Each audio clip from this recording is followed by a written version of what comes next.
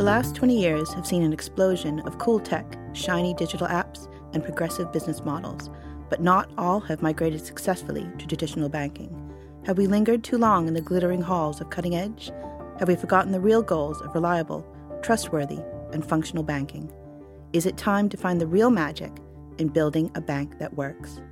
Welcome to Functional Banking Magic, a podcast that aims to tell the stories of the magic in a bank that works.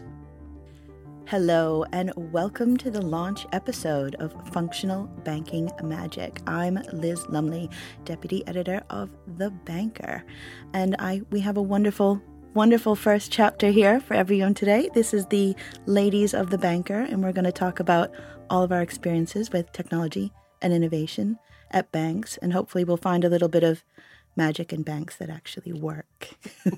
So we're going to go around the table, and I want people to introduce themselves. So over here to my right. Hi, Liz. So I'm Marie Kemplay, the Banker's Investment Banking and Capital Markets Editor. And I'm Joy McKnight, the editor of The Banker. But I used to be the technology and transaction banking editor before that.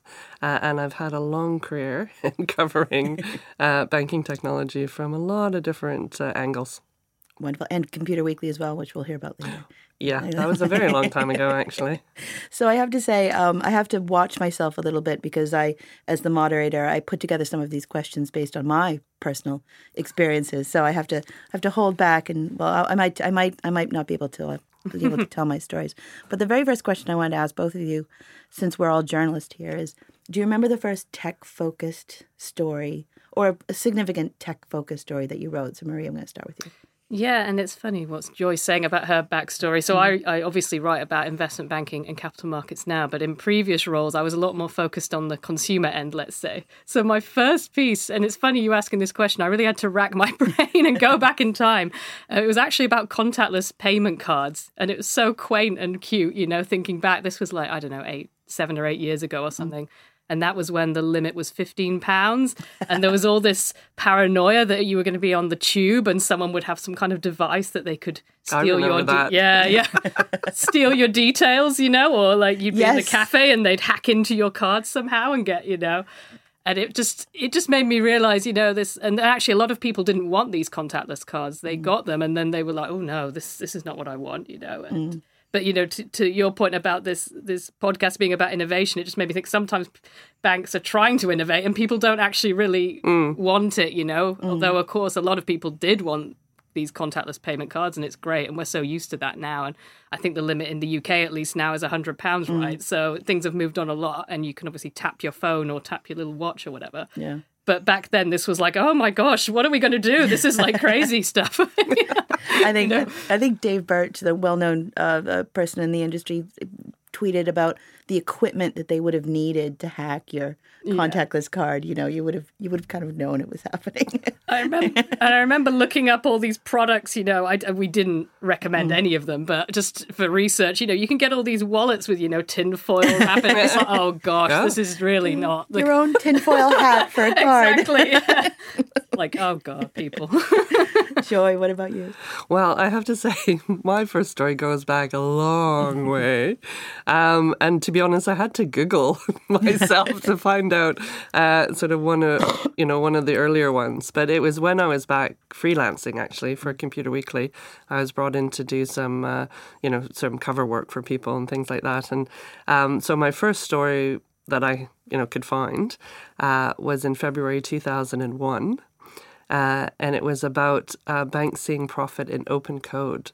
So it was a story about Dresdner Kleinwort Wasserstein, who released the source code to a software application that it claims will help answer its client systems integration problems. So it was called Open Adapter Middleware, and it was available freely on the internet to clients and competitors alike. So it was sort of that beginning of the big open source open sourcing the technology and allowing other people to use the code. That opening up the banks is a huge part of innovation and technology what banks are going through. I did warn you, I have my own stories. But anyway, this is back in the 90s, mid-90s. One of the first stories I wrote, a guy was describing his software application, which had a GUI interface, and I spelled it GOOEY. And my editor called me in, Mr. David Longobardi, and he said, Liz, tell me what a GUI interface is. Sticky one, tacky. Yeah, and I explained it, and he went, do you mean a graphical user interface? And I actually looked at him. I was 22, okay? And I said, but he called it GUI. Anyway, we all learn. So I've got a provocative question here. I'm going to go to Joy for this one. We've all been to conferences. We've all been to events. We've all had a drink at the end of the evening. Have you ever had a long night of the soul with someone from a bank? What? I've definitely had those kind of conversations after a few drinks, I have to say. Maybe not a long night, but definitely an interesting discussion. And I do remember one, and it was with someone who was in the, IT of a large UK bank, and they were going through all sorts of restructuring. And I just remember him talking about the story. And, obviously at the time, this was just after the financial crisis.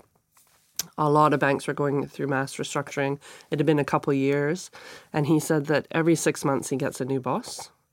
And so in actual fact, he was just waiting, right, for the next new boss, because each new boss would come in, would tell them this is what they wanted them to do. They would start working on it. And then 6 months later, they would have another new boss that would say, rip up all of that stuff, start all this again, do something completely new.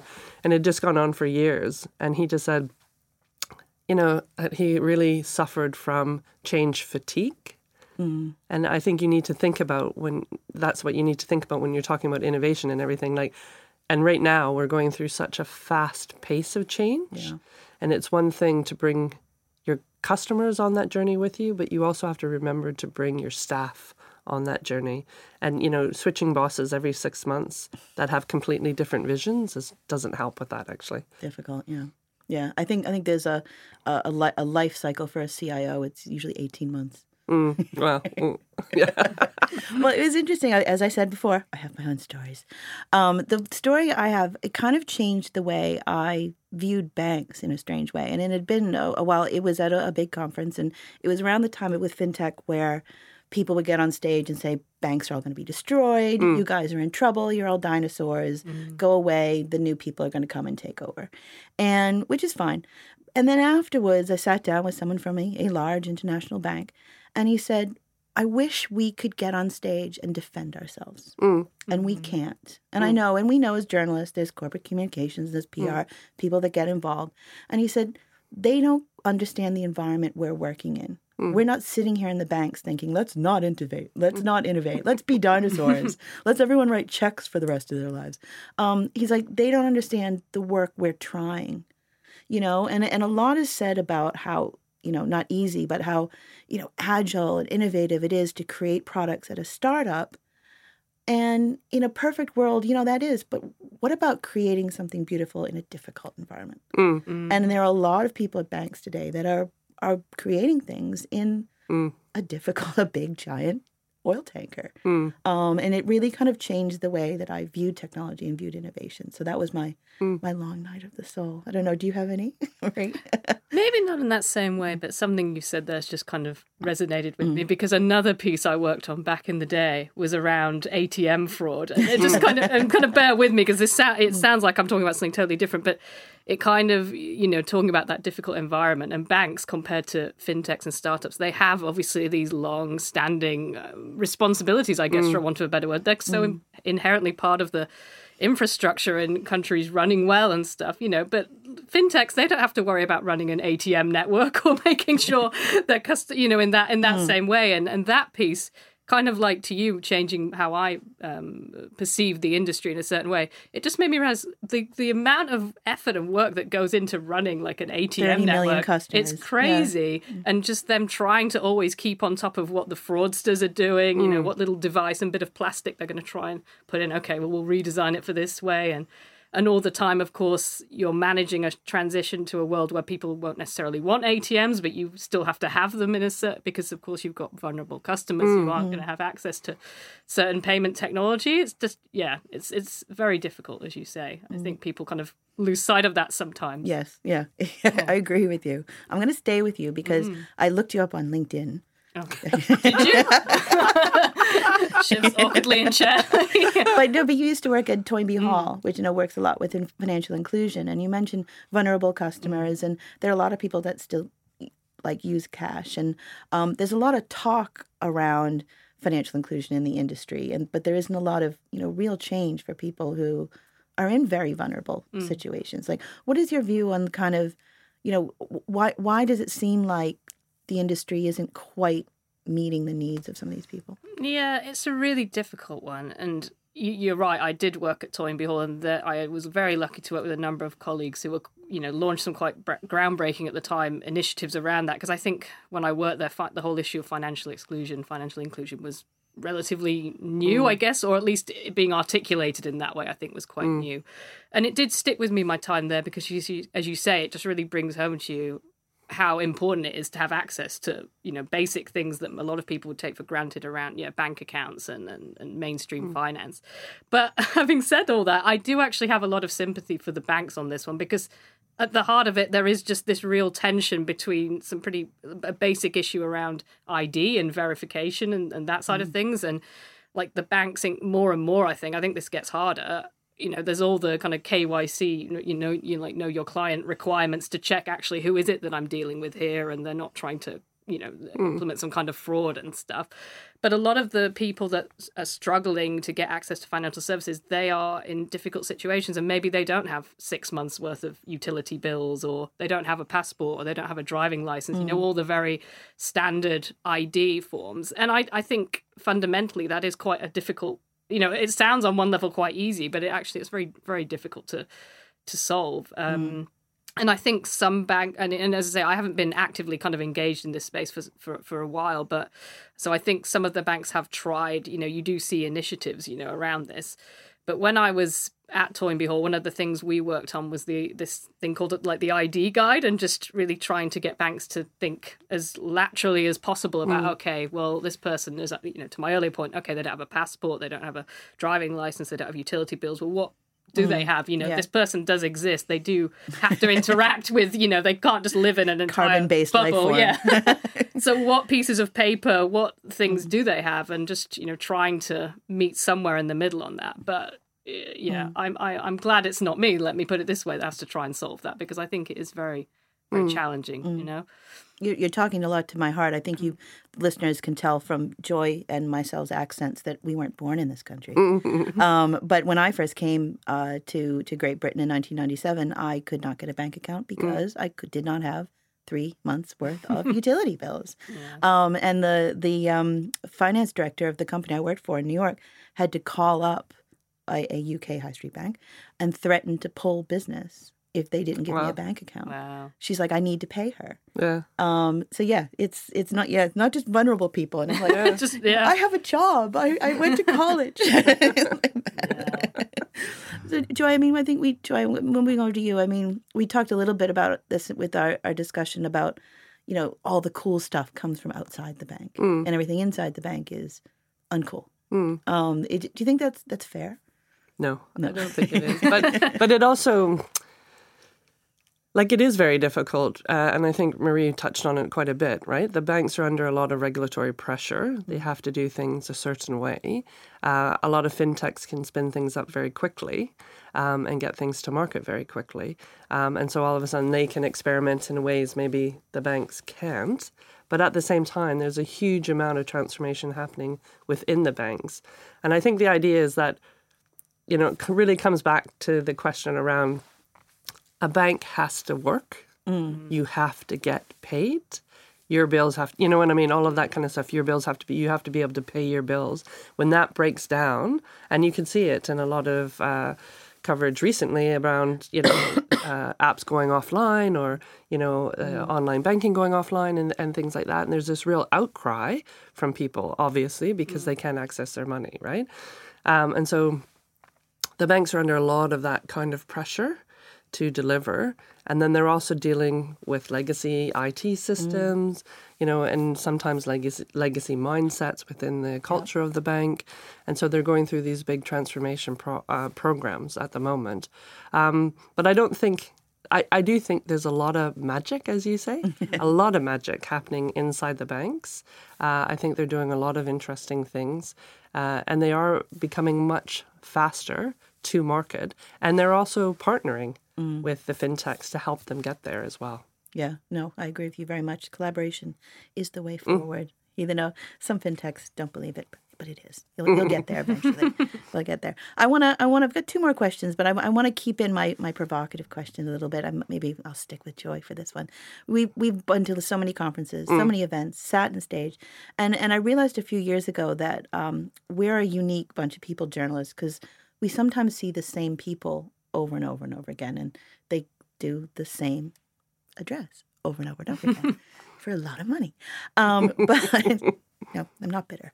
But have you ever sat in an event at a conference and someone's been on stage and you've just rolled your eyes to the back of your head?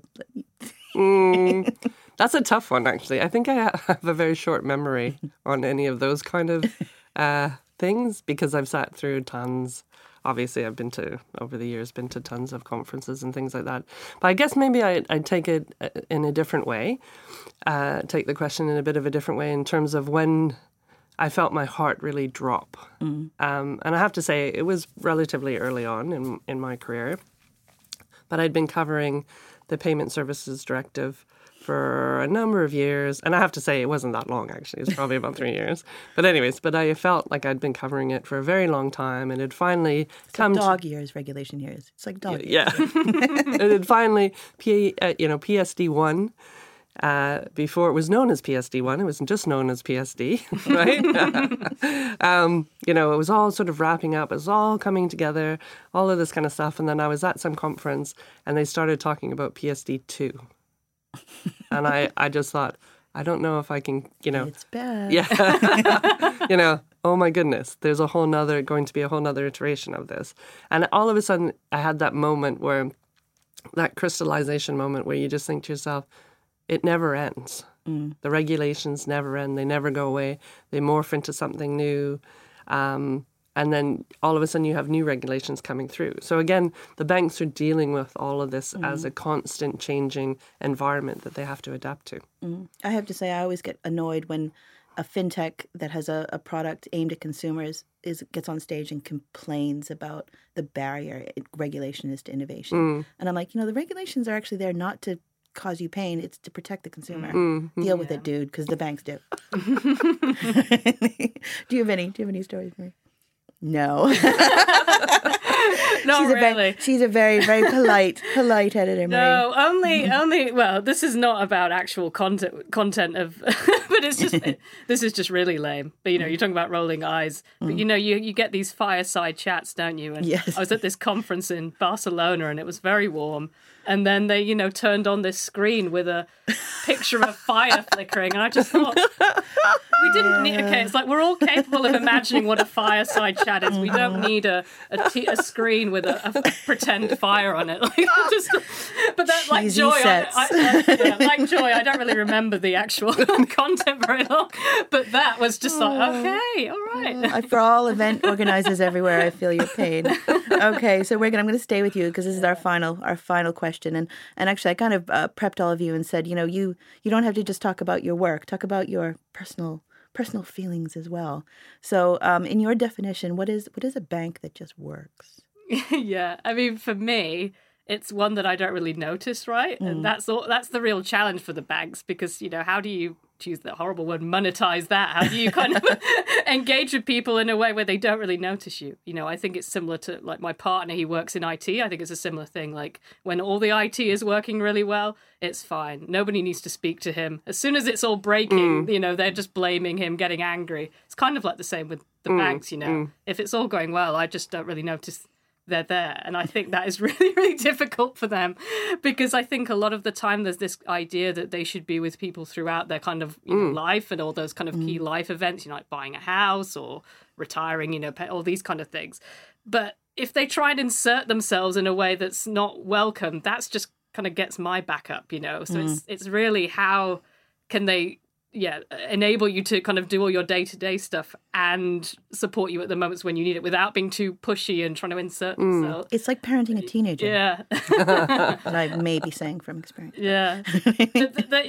That's really challenging, isn't it? Yeah. What do you think, Joy? No, I totally agree. But I do like the idea of, and I know banks like DBS are thinking that as well, in terms of how do you serve the total customer life cycle, and really be there in those times of need. And I think that goes for the corporate life cycle as well, in terms of, really stepping in and providing those services. But I think you're 100% correct in terms of you can't be too intrusive in that. But it would be great if when you were looking for a mortgage, not only were they offering you a mortgage, but I think like RBC, the Royal Bank of Canada does this a little bit, and some of the Canadian banks, they also like give you options in terms of house builders, or maybe deals on washer and dryers that you need for your home or something like that, on the appliances and things. So it's maybe offering it up, but obviously not being too pushy.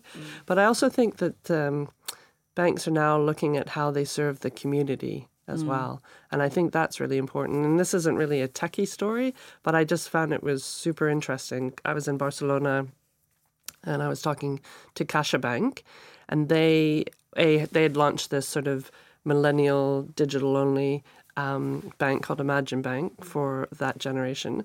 But then they also took one of their branches in central Barcelona and turned it into more of a community center, which gave people like free rooms that they could book, and then free Wi-Fi, and they had a cafe in it, and they had local artists having small exhibitions. They had gaming rooms downstairs, what used to be the Vault, and things like that. But so they were sort of like, and all of it was free and things, and people could access it. Customers, maybe it was just customers, but, people could access it. And I think, again, that's creating, like thinking you have all this real estate in terms of the branch network, and a lot of banks are now trying to get rid of that. But if you think about that real estate and how to turn those into more of community-based centers that can actually help the community as a whole, I think that's really innovative, actually. Maybe not totally, obviously, techie innovative, but No. I'm really glad that you had that as your final statement, because almost every tech conversation I have winds up with culture and people. So no, I think that's a really good place to end on. But Joy and Marie, thank you very much for launching Functional Banking Magic. Excellent. Well, thank you, Liz. That's fantastic.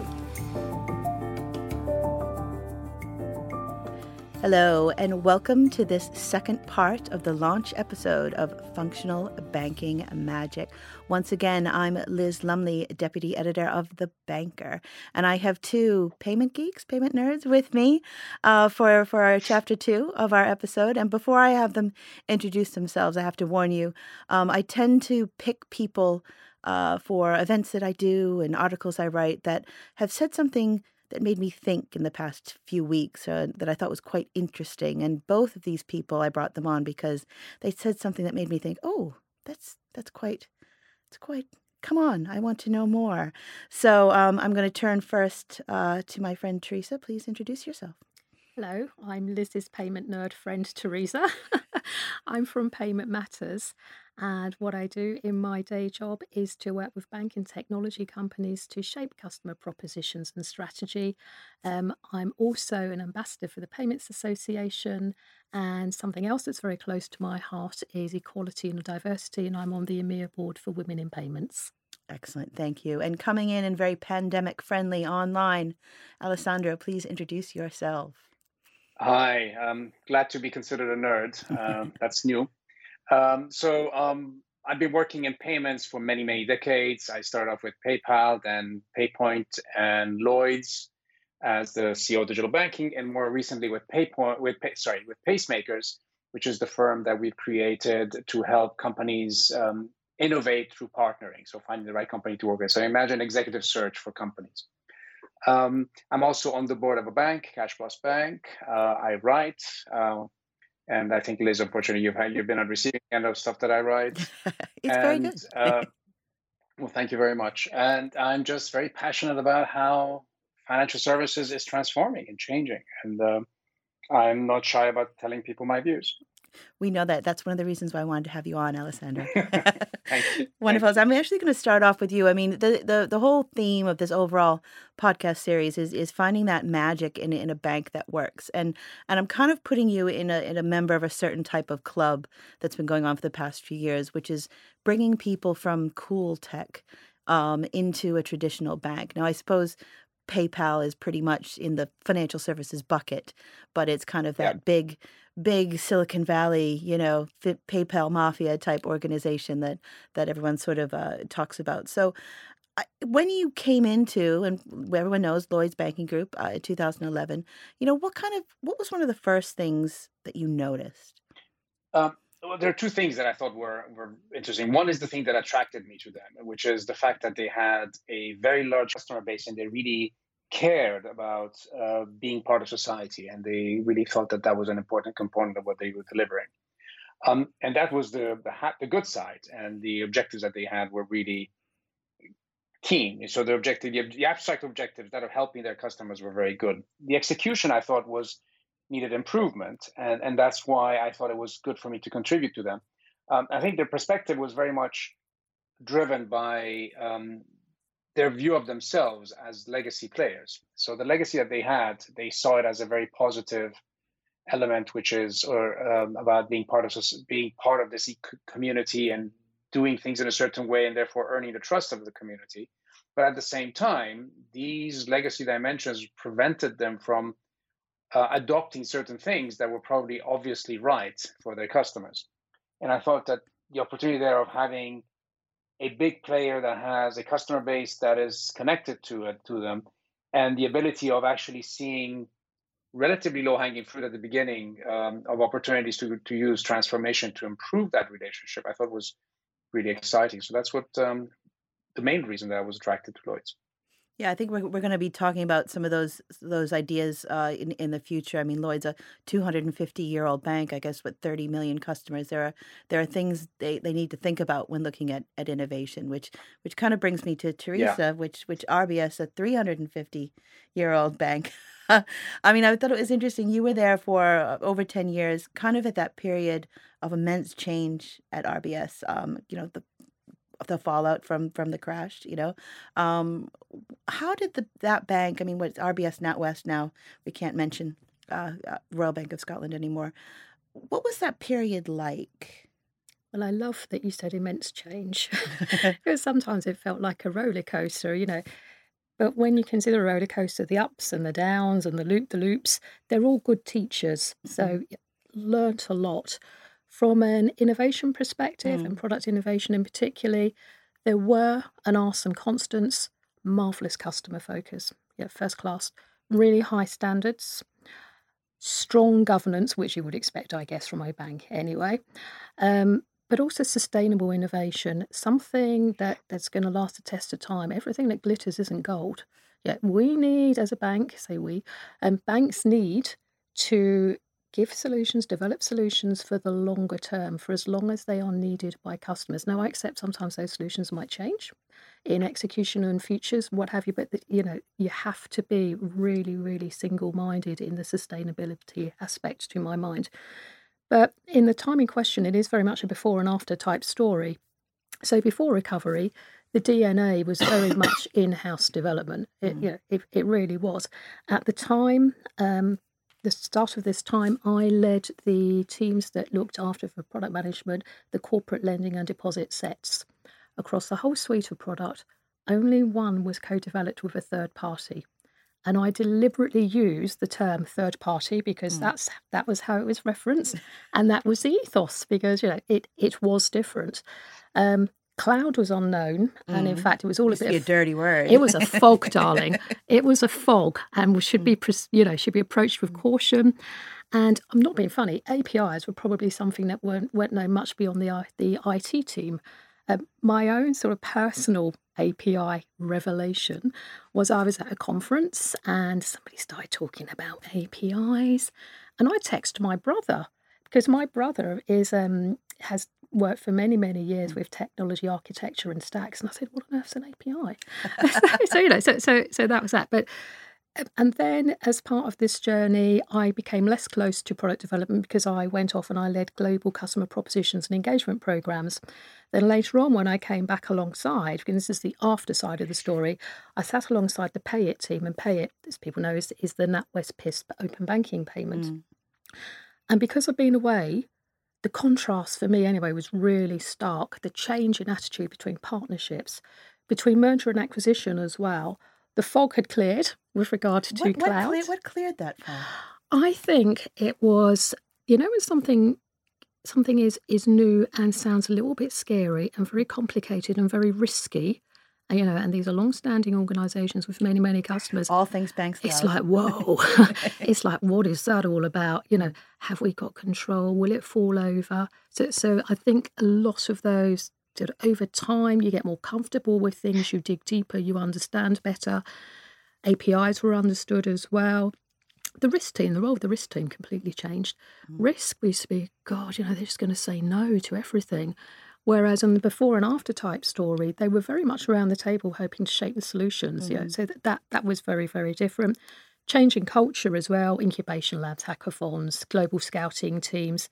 And I think it's brought us to very much where we are today because I believe that within banks there's this discernible desire to learn, adapt and improve.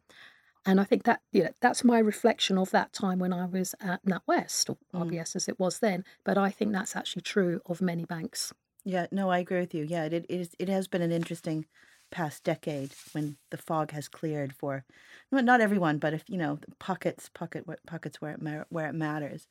So Alessandra, I'm going to go back to you because this is touching on something you said to me a few weeks ago, which I thought was quite interesting, which is that banks need to go back to the Middle Ages.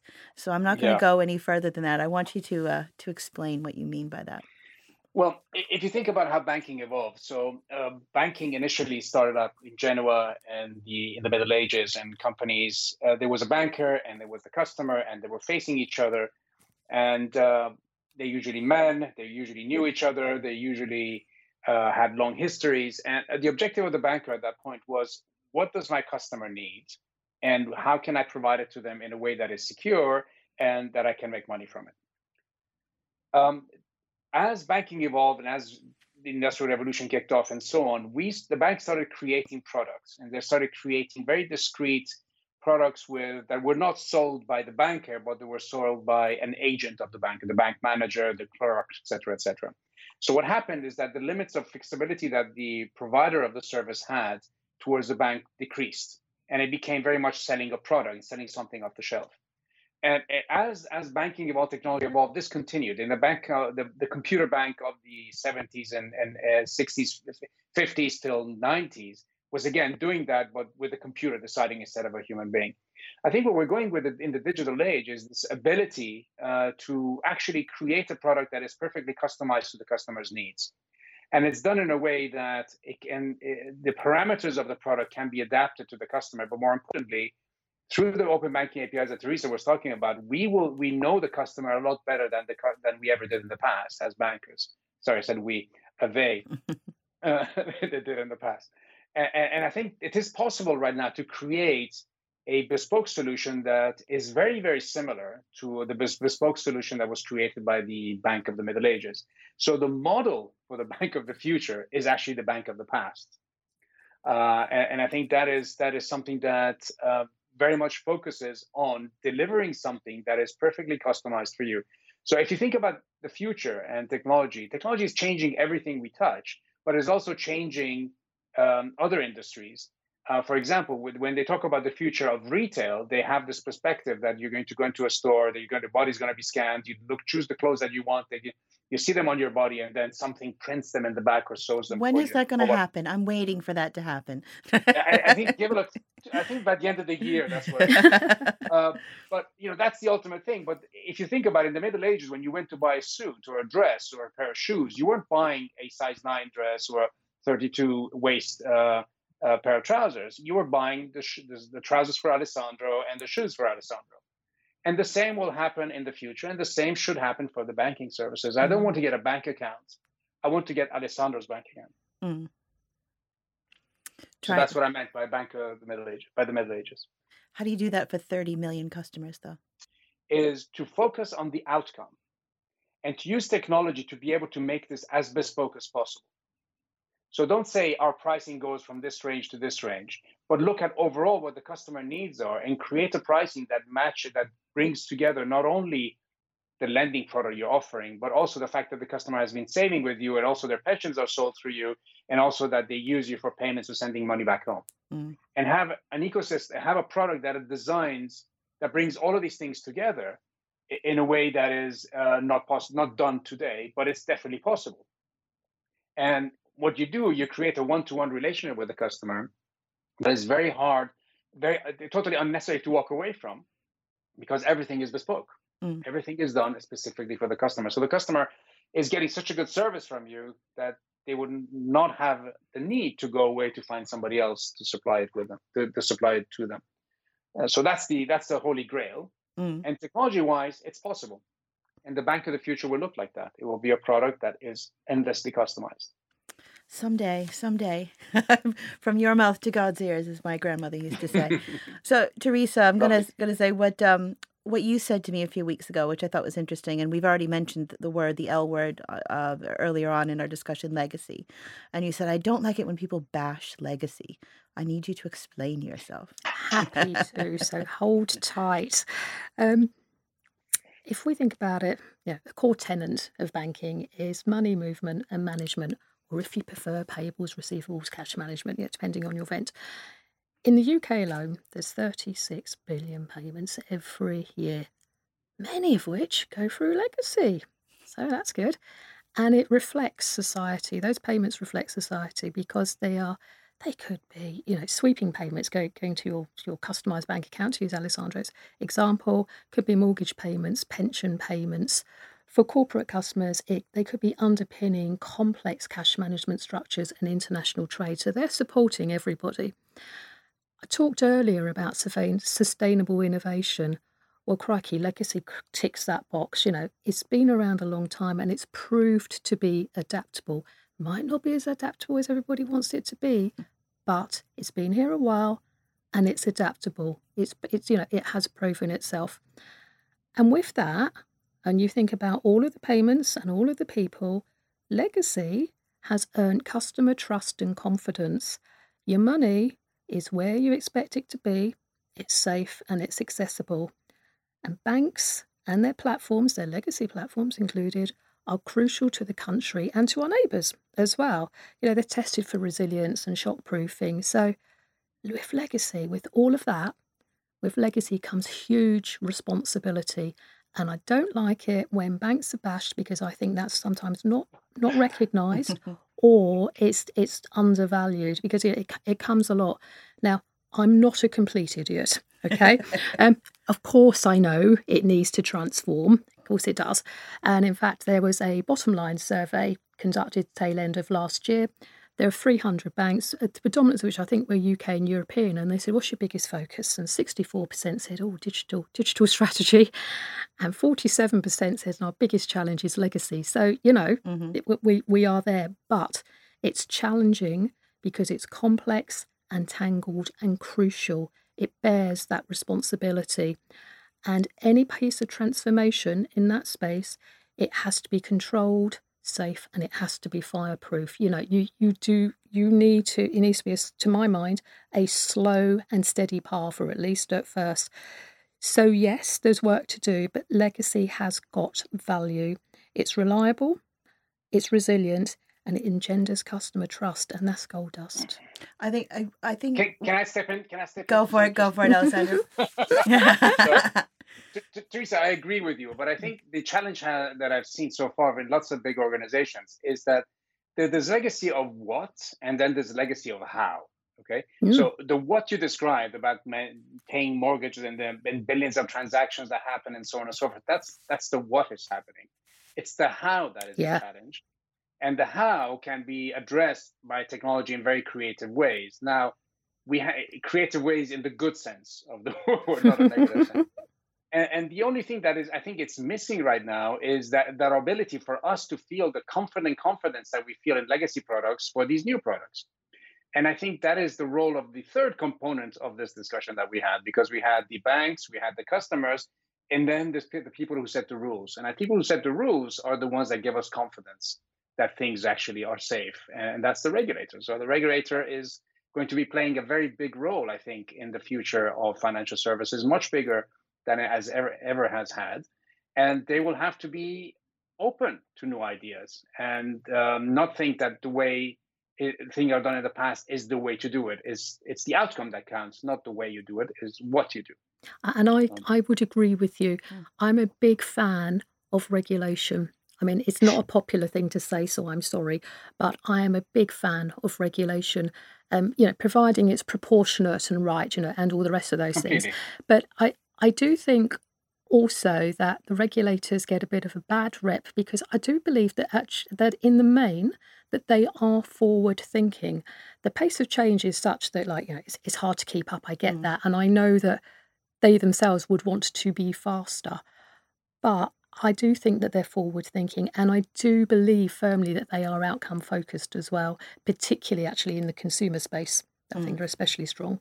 Yeah, no, very much. I mean, a lot of people forget the regulators there to most of the time protect the consumer. So you need seatbelts in cars, as we were talking about before we came on. Let's be fair though. They're not always like that. Okay? So they are trying. Yeah. They are trying to. Mm-hmm. They're desperately trying to, but sometimes they come down. And you said never to say anything negative, so and I won't mention a regulator that exists on the planet somewhere. Possibly not here. Some of these regulators are actually doing weird things that are not good. I mean, the regulation with an end in itself is not good.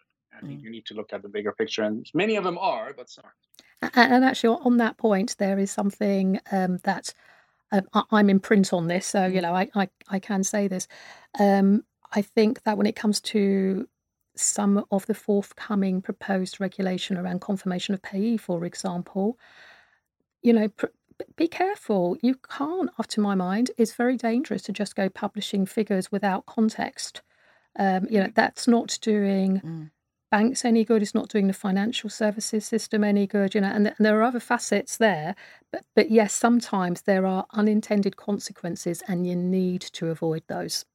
I think it's interesting. The conversation we've just had about both legacy and regulations very much fits in with the theme of this podcast, because I think it's very easy to get on stage at a conference and say the problem is legacy. The problem is regulation. It's black and white. When the actual story is much more nuanced and complicated. Yeah. No, yeah, it's interesting. So we're getting running a little bit out of time, but I wanted to ask you guys both a final question. I'll start with Teresa, and I'll go to Alessandro. And this is, I kind of wanted you to also bring in your personal views as well. What do you think? What is your definition of a bank that just works? So I'll put my Dr. Johnson hat on. I think he was the dictionary man, wasn't he? Yes. Dr. Johnson, yes. So for me, a bank that just works is a bank that makes it easier for customers to manage their money. And I take Alessandro's piece as well about customization as well, and doing it for the person. A bank that works isn't just about platforms, ATIs, connectivity and interoperability. Of course, they're important, but it's not all just about that. It's about a laser customer focus and really high quality end-to-end customer journeys. It's about trust. And for many, it's an invisible bank. It's something that just ticks away in the background, and then it doesn't really change until there's a change in the status quo. Either there's a corporate event or a life event that means you need something different. And at that point, the bank has to be available. engaged and offer you the best solution and the best service, because more likely than not, that is going to be your hour of need, is going to be urgent to you. So that for me would be a definition of a good bank. Interesting that term invisible comes up a lot. I think it's being a bank is like parenting a teenager, I think. Yeah. Is that personal experience? Might be personal experience. Alessandro, what do you think? What is your definition of a bank that works? Well, the invisible bank is a good definition. I agree with everything Teresa said. I actually tried to take it a step further. I worked with an organization to put together what we call the bank of the future, and this is kind of hypothesizes the user experience, because the bank of the future has to. There's the principles of, yes, focusing on customer outcomes and customer needs and not selling products and so on. But what does it look like is really important.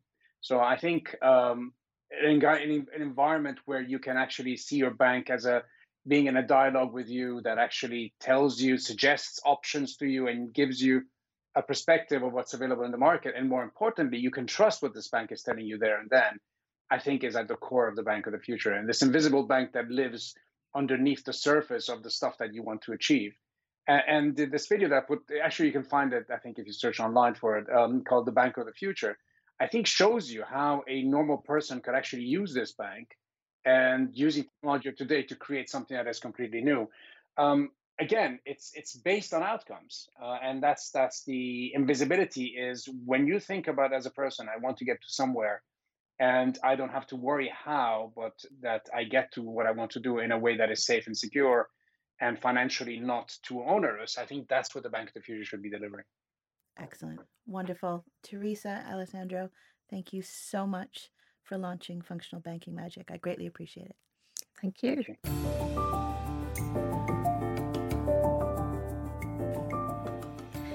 Hello, and welcome back to part 3 of the launch of Functional Banking Magic.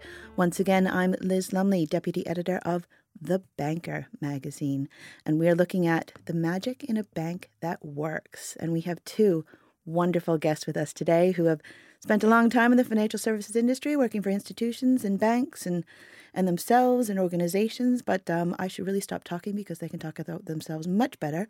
So let me turn it over to Leda. Please introduce yourself. Thank you so much for having me here today. I'm Leda Gliptis. I am the Chief Client Officer of 10x Banking, a cloud-native core banking provider. And I tend to describe myself as a recovering banker because I spent about 20 years on that side of the fence before moving onto the software provision. And I find myself saying we and meaning bankers a lot. Yes. So my recovery has a long way to go. And I love the topic. I love what the angle you're taking here. It's about time we talked about this.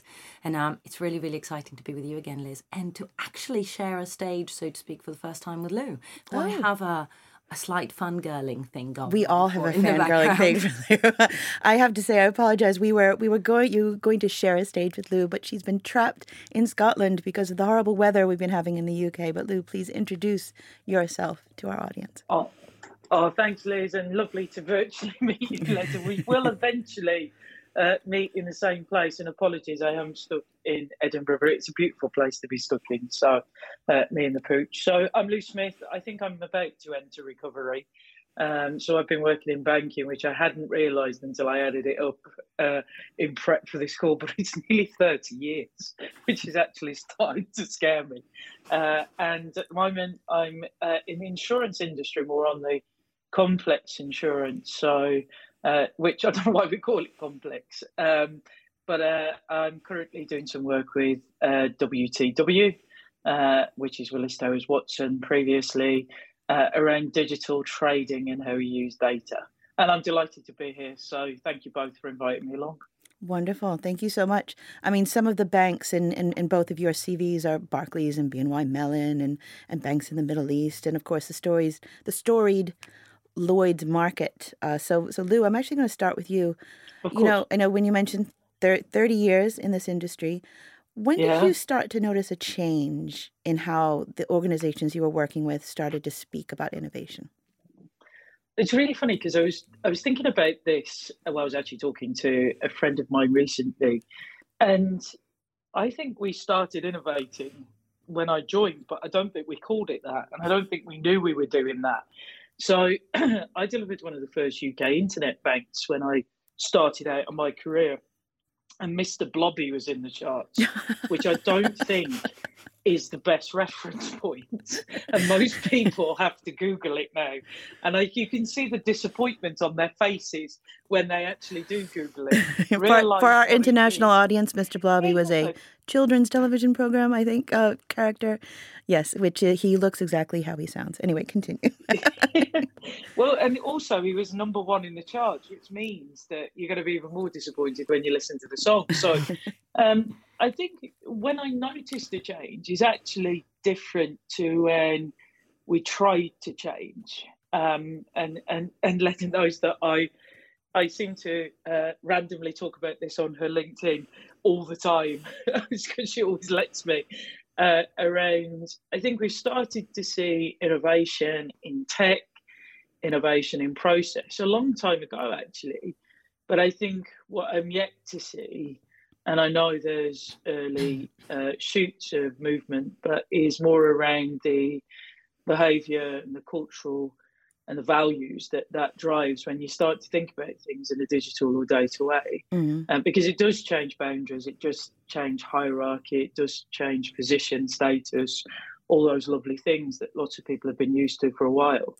And I think that's the bit, particularly if I can call heritage side, I'm yet to really start to see the significant shifts that they've had. So I think that's what the challengers brought, or the fintech innovators. So I think we've been innovating for a long time, but I think the challengers, and they're probably not called challengers anymore because they're not, is all around that, how they really started to create the cultural, how you felt the culture of customer and people when you walked into them. So probably that bit about sort of 7-8 years ago, but I think we've still got a long way to go.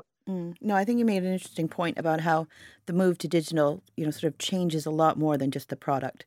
It has sort of a lot of effects of changing culture and people, and so I'll move over to Leda. When did you first start kind of noticing people talk about innovation a bit differently?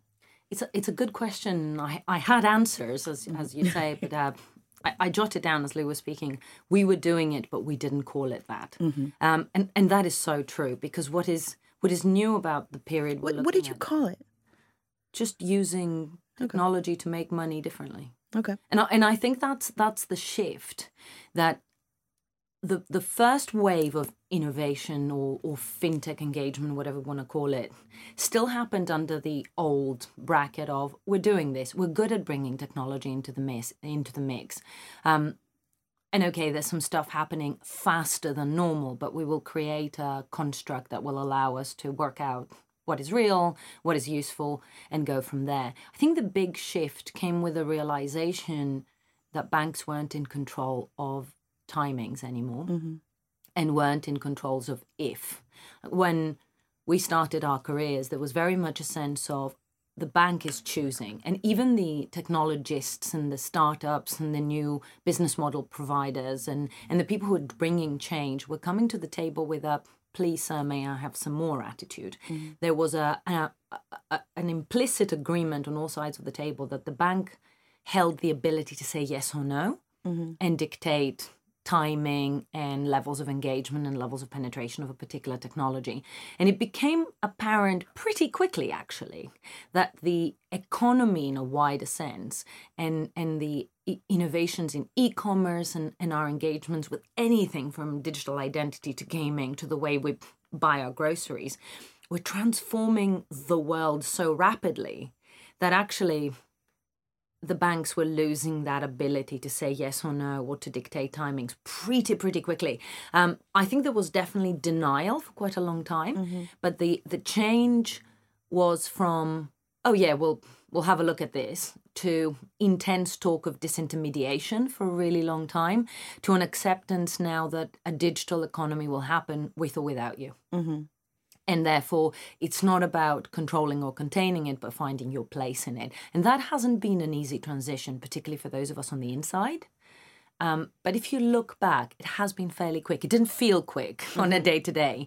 But looking back, it's actually a very long distance for a pretty conservative set of institutions to cover. So I would say that realization that this is happening with or without us is where the real language of change happens. So I'm going to stick with you because you talked a bit about sort of that frustration, and it didn't feel quick at the time. And also, banks sort of giving up this idea that they had any sort of control over the timing, which, must have been very difficult for a lot of these organizations. So you don't have to specifically name names, but is there a particular incident that you can remember where there was like a barrier to what you wanted to do? How long have we got? Pick one. I'll pick two, and I'll be quick, but I think they are quite telling. Early on in my career, we didn't call it innovation yet, but it was definitely on that trajectory. We brought a brilliant idea of using some new to the bank at the time capabilities to solve a particular problem in a way that would allow us to switch off a couple of legacy systems. It would enhance regulatory provision, reduce our cost footprint, increase speed to market. And of course, the fact that we had done all that homework shows that the bank expects you to prove that you have a right to continue breathing and doesn't trust you to make those judgments, right? You have to make a business case for everything. So we came in with a business case, and the chap who ran that particular side of the tech business, because of course it was the CTO for the business line, right? Mm-hmm. How it used to be paired, said to me, I put the system in before you were born, young lady. Ooh, did he actually use the term young lady? Yeah. And I was a lot younger at the time, right? I was a lot younger at the time. I was in my late 20s, so we're talking about almost 20 years ago, right? Mm. But still, 28 is too old for a system. Let's just go with that. Same organization, and you probably can work out who it was just by doing the math. When I resigned, some of the senior decision makers said, but resisting you is part of the process. And I was like, well, you know what? No gives me power. And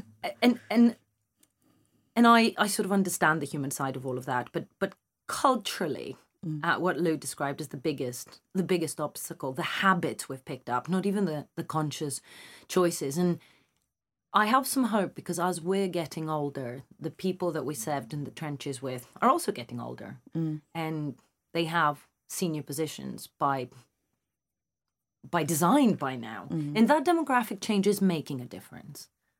Interesting. So, Lou, I'm going to pass it over to you. I mean, to end, I'm sure that what Leda was talking about maybe sort of jogged your memory for a bit. Do you have any examples you can share with us? I'm still recovering from the young lady. So am I. Hey, somebody called me sweetheart like last year. Oh, yeah. Wow. You just even the pooches run off. But I think in terms of it's interesting because again, when I was reflecting on this question, and when you think about activity that we've all driven, none of it has actually been really about the activity, if that makes sense. Whenever you're changing anything, a business model, a process or whatever, or a technology system, you can kind of handle that. Yeah, they're difficult. Yeah, you hit issues because you expect those issues.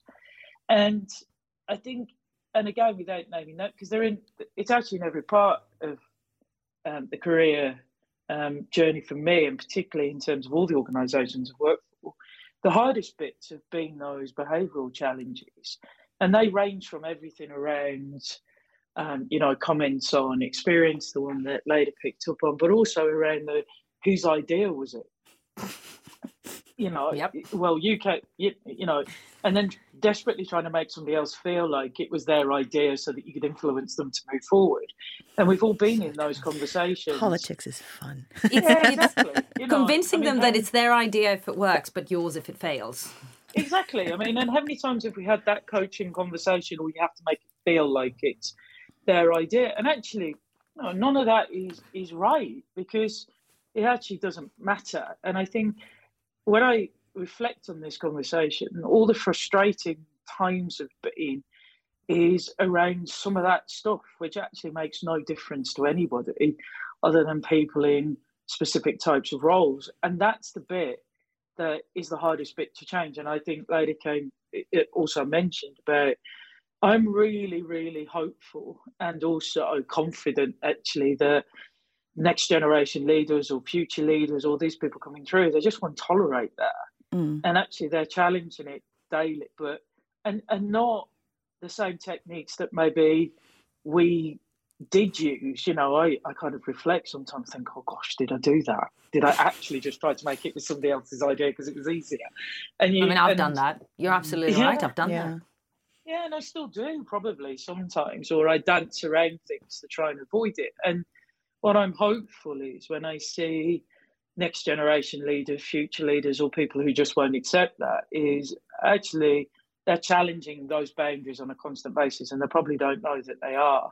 But I think that for me has always been the frustrating moment, is when we hit that behavioural piece of let's also make it smaller so that we can get going, and then we can kind of build it up so that like nobody notices, and then we kind of take the business model by stealth, or let's influence somebody by saying it was their idea. It's so true.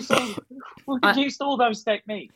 I work with someone who, I don't know if he wants me to quote him. I'll find out and attribute it, because I steal this line a lot. He says, nothing is ever released in a big bank, but some things escape. And it's this idea, exactly what Lou just said, make things smaller so that they can play within people's tolerance levels and risk levels and fears and personal ego issues, and then piece them together at the other end and go, aren't you great for having done this thing? Look at you. But it is exactly that same mindset of, nothing's ever released, but some things escape. You make them small enough so that they get through the line. Yeah.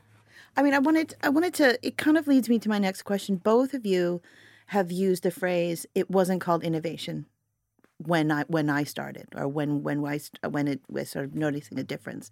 And I've had a lot of conversations with people about the role of the chief innovation officer and the role of the innovation lab at banks. And that's making it big. And, I think it played a very strong role a number of years ago in opening that door, which had previously been closed at a lot of banks. But do you think we're getting to the point now that we call it innovation, does that department get in the way of actual real? Yeah, look at Lada's she's nodding. She's nodding. I have the sad face of someone who has had that job. I was super excited when I was first given an innovation hat. Because I genuinely believed that what stood between us and really accelerating that process was the tools to test and learn and deploy quickly. I genuinely believed in the message that, actually a place to do this in a way that won't break the rest of the bank is what stands in the way of us in progress. But it wasn't that. And fundamentally, what the innovation department gave the banks largely was an opportunity to claim column inches, keep up with the Joneses, tick certain boxes for stakeholders, employers, but the real business always happened elsewhere. So you either were in an innovation department that actually saw things go live, and I will tell you that the scars I have from trying to get something out of the lab and into the main bank were absolutely horrific. So many people have those stories. Yeah, every single bank. Or you go down the path of doing truly futuristic stuff, like some of my friends who put like a fridge on Kubernetes, and you're like, great, but why? It's like, well, because we can. Because it looks cool. and it's a question of, are you solving problems that might occur in 30 years' time, in which case the lab is a great place. It doesn't suit my personality. Or are you dealing with things that are real right now, which is what most innovation labs do. And it's not the teams in the labs that stand in the way. It's the fact that a lot of the banks consider the work kind of done. Yeah. I was once told by one of my employers that I was their canary in the mine, and that was my job. They were waiting for you to die. Exactly. When I start gasping for breath. We're going to have to stitch together all the phrases Lada's had in her career, like in a one-er, so young lady, canary in the mine. Look, I have a little booklet. Wordle, isn't it? I have a little booklet of things I never thought I would hear at work, which I started when I worked in the Middle East. Wow. But I've actually realised a lot of it has been elsewhere. But yeah, I do think that the innovation lab construct gets in the way, not because of the people, not because of the talent. There's lots of good people, but huge amounts of talent and ability to sort of hack the system and get things through. It's the mindset of the bank that goes, I'll put you right there. Tell me if you find anything. Yeah. So, Lou, I want to hear your views on it. Yeah, I mean, again, I agree, as I tend to agree with you guys. I think when innovation labs get in the way of innovation is when they think they're the only people who own innovation. And that sounds slightly odd, but I think, innovation labs, teams, whatever, they've done a great job at getting the conversation going. And they have, because, as I say, we were doing stuff, we didn't call it that. Could we have done more stuff? Absolutely. Could we have done stuff quicker? Absolutely. And we could spend hours on talking, well, why didn't we? And would you go down that path again? Probably not. You'd look at other ways, but hindsight's beautiful. I think what these teams did, or what these conversations did, as I say, they at least brought something to the forefront and got us all thinking about doing stuff or looking out there. However, they were never enabled to be successful. There's very few examples of them being brilliant, because they went down this, let's all have, hacking things or whatever we called it, and let's all sponsor a mentor, whatever. And why on earth we thought just because we had a lab in an organisation that was huge, that we were the best people to sponsor people that were trying to innovate and, do things differently to how we were doing it. So I don't understand what we brought to the table in some of that instances. But then others, we gave platforms, we gave visibility, and all of that's great stuff. However, I think where it gets really difficult is when people think they own something. And it was the same as the customer experience officer or the customer service team, so that's the only team that manages the experience of a customer or the service of a customer. And of course it's not. But the ones that work really brilliantly are where you actually really focus on the behavioural change those things bring. I mean, I saw, again, not naming names, but I saw a wonderful leader in India who didn't focus on calling things what they were. She actually really focused on, how do I help a team of, 2,000, 3,000, 4,000 people think about things in an entrepreneurial way? Or how do I actually empower them to actually make decisions about the work that they do every day? And interestingly, the most innovative teams I've seen are in operations. And the reason why is 100%. Because they absolutely focus on where it doesn't work for a customer today. So you really focus on the cultural behaviour change there, or the things you want people to do or feel free to do. They really start to hope, well, actually, that's the thing that needs to change. It might not even be tech. It might be about stopping stuff, rearranging stuff, looking at a process in a different way. So I think it's when labs think they own the only conversation about innovation, and I totally agree with I'm doing that. heart signs while you speak, because I couldn't agree more. And I will name a name, because we very often say the bad things but not the good things. So when I was at BNY Mellon, I got the chief operating officer to agree to the idea of a time bank. And what we did was we went to the operations teams and said, anything you do to improve your processing times, to improve client efficiency, however small, we promise you that we will not translate the time efficiency to FTE saves. We promise you that you will get that time back to do whatever the hell you want with it. Personal development, a team picnic, or time to invest in enhancing the product or doing something creative that nobody told you could do it before. It was a runaway success. And it actually resulted in all green KPIs for the teams quarter on quarter for like 5 years till about I left.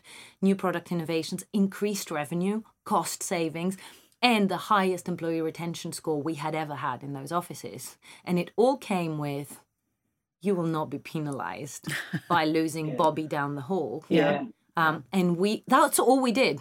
And actually, some of the innovations, as Lou says, weren't actually big enough to have gone through the decision-making that a bank requires. They were changing a process slightly, changing the sequencing of things, using system A rather than system B. But the only thing we had to give was that protection that this won't come back to haunt you. There's genius in small things. Yeah, exactly. So I want to end. I know we've talked a little bit about frustrations and stuff, but I want to end on a happy note. Even though you just told a happy story, which is good. So I'm going to have a final question for both of you. I'll start with Lou. What is your definition of a bank that just works? And you can pull from your personal experience as well. I'm not going to say everything I did, Liz, because that would be really silly. And actually, no, as you both know, I always look back and go, "Oh God, why did I do that?" I think for me, I was reflecting on this again, and why did we all move to some of the challenger banks? I keep calling them challenger. I've got to stop doing that. But we did, because it just felt nice, didn't it? We were all really, quite chuffed when we could unfreeze and freeze our cards on our apps when we were talking to our mates then. But I think what it all brought was this, it just worked. It just felt nice to use. It kind of, you wanted to use it, you wanted to check stuff. The other bit, it actually made sense to you. We talked about transactions in a way that meant something rather than in numeric code. And you could actually understand what it was that you were doing. And then I thought about, well, where doesn't it work? And it's when it feels weighty. And what I mean by that is it just like, it just feels difficult, or it feels that you're battling something. And I don't think anybody's massively cracked this yet, which I know that doesn't sound particularly positive. I think there's lots of great examples where, the onboarding bit's lovely, you use it every day, it's great, it does what it does every day, and I understand it. But it's when it starts to get now, and I think Leda talked about some of this in a recent podcast, particularly around open banking, is when it really starts to feel like it's part of what I do. I don't think about it as managing money or managing finances, but it's around the actions that I take every single day that matter to me. That's part of that whole thing. And it isn't weighty. I'm not battling it. If I want to make a payment, if I want to borrow, lend, whatever, say, but you're not talking to me in a language that's reserved for the few.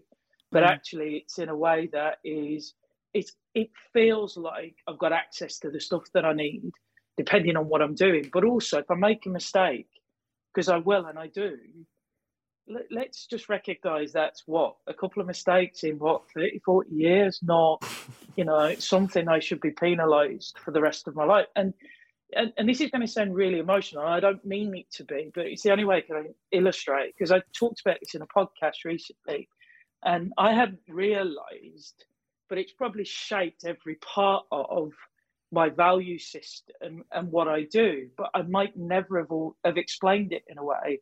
And therefore, it might have affected some of the decisions or some of the way in which I've led teams or whatever. But I care so deeply about how we make financial services more open and more inclusive and get people more access to financial services, because I've seen how it affects people in my life. Like my brother lost his daughter 30 years ago. And, at that point in time, he never thought about his financial history or credit history, as you wouldn't. Yet he's always been in a job. He's always built his career and whatever else. He was a policeman. He's done all this stuff, largely in social type of roles. But even today, 30 years on, he still can't get a mortgage because of the decisions he took or what was going on in his life 30 years ago. My mom lost all of her money in the financial crash because it was unit trusts, and that was the money her parents left her. And you look at all the friends we've had through the pandemic who we couldn't get cash to quickly enough, and that may have affected their small businesses or their home or whatever. And it just shouldn't happen. And that's where, for me, is less about a bank, but more about financial services, how we make it more open, how we make it more embedded, how we look forward, not just backward, and get more people access to financial services, and it doesn't feel weighty. And I think there's lots of brilliant examples. There's some incredible stuff, and we talk about them all the time. I even think with the work that Chase UK are doing, Heather Woolston to the UK market, I think is a great example. Probably a worrying one for the heritage organisations, but I think there's so much stuff that is happening that is really good. I just hope now we're at an inflection point where we start to bring that together and we just get more people access to what they need, and it feels easy to do it. That's kind of where I am. So massively long answer, and I am so sorry. But it's something that I care really deeply about. I want to apologize to Leda that you have to follow that. You should, because that's an impossibly hard thing to follow. And I want to start with, I love you, Lou. I don't think you should apologize for being emotional. I wish more of us were. I think all I can do is add, what does that look like from the inside, right? Because implicit in what Lou described, and I couldn't add a word to that, is that there is a power dynamic in the relationships service consumers have had with their banks. And it's not just in retail, it actually translates all the way through.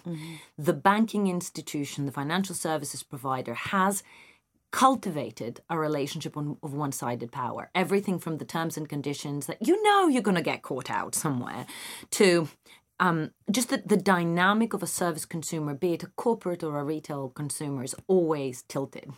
But actually, if we stop and think, life happens. Money is an enabler for that. And we can go down a path of whether we're doing ourselves any services or not, but I won't. If money is an enabler and financial services institutions are the enabler to the enabler, we really have misinterpreted our position in this equation. We're not the center of the solar system. And that power dynamic suited us well enough as an industry, and we got away with it for a long time. But actually, we are the intermediary to the intermediary for people's life, business, financial infrastructure, and all the rest of it. So fundamentally, financial services either are of service or are in the way. And what's a bank that works? It's a bank that realizes that. Yeah. I think there's two things you've said, Leda, today that are massively important, and that not waiting for you is really key. I think the organisations that think anything's waiting for them, you're wrong, and I love that. And secondly, it's a follow-on, is that control. The control isn't there anymore, and that control's back into the consumer. And I think those are two things that really are important as we move forward. Wonderful. I'm going to steal those as well, by the way. Go for it. This has been, we could go on and on and on. We could have a 3-hour podcast. I want to thank both of you, Lou and Leda. Thank you very much. And thank you for having us. Hopefully Scotland will free you at some point. Thank you very much. Thank you for listening to Functional Banking Magic, which runs monthly out of The Banker. You can listen to this podcast on thebanker.com, Apple, Spotify, Google, or wherever you get your podcast fix. If you would like to be a guest on Functional Banking Magic, you can contact Liz Lumley at elizabeth.lumley@ft.com.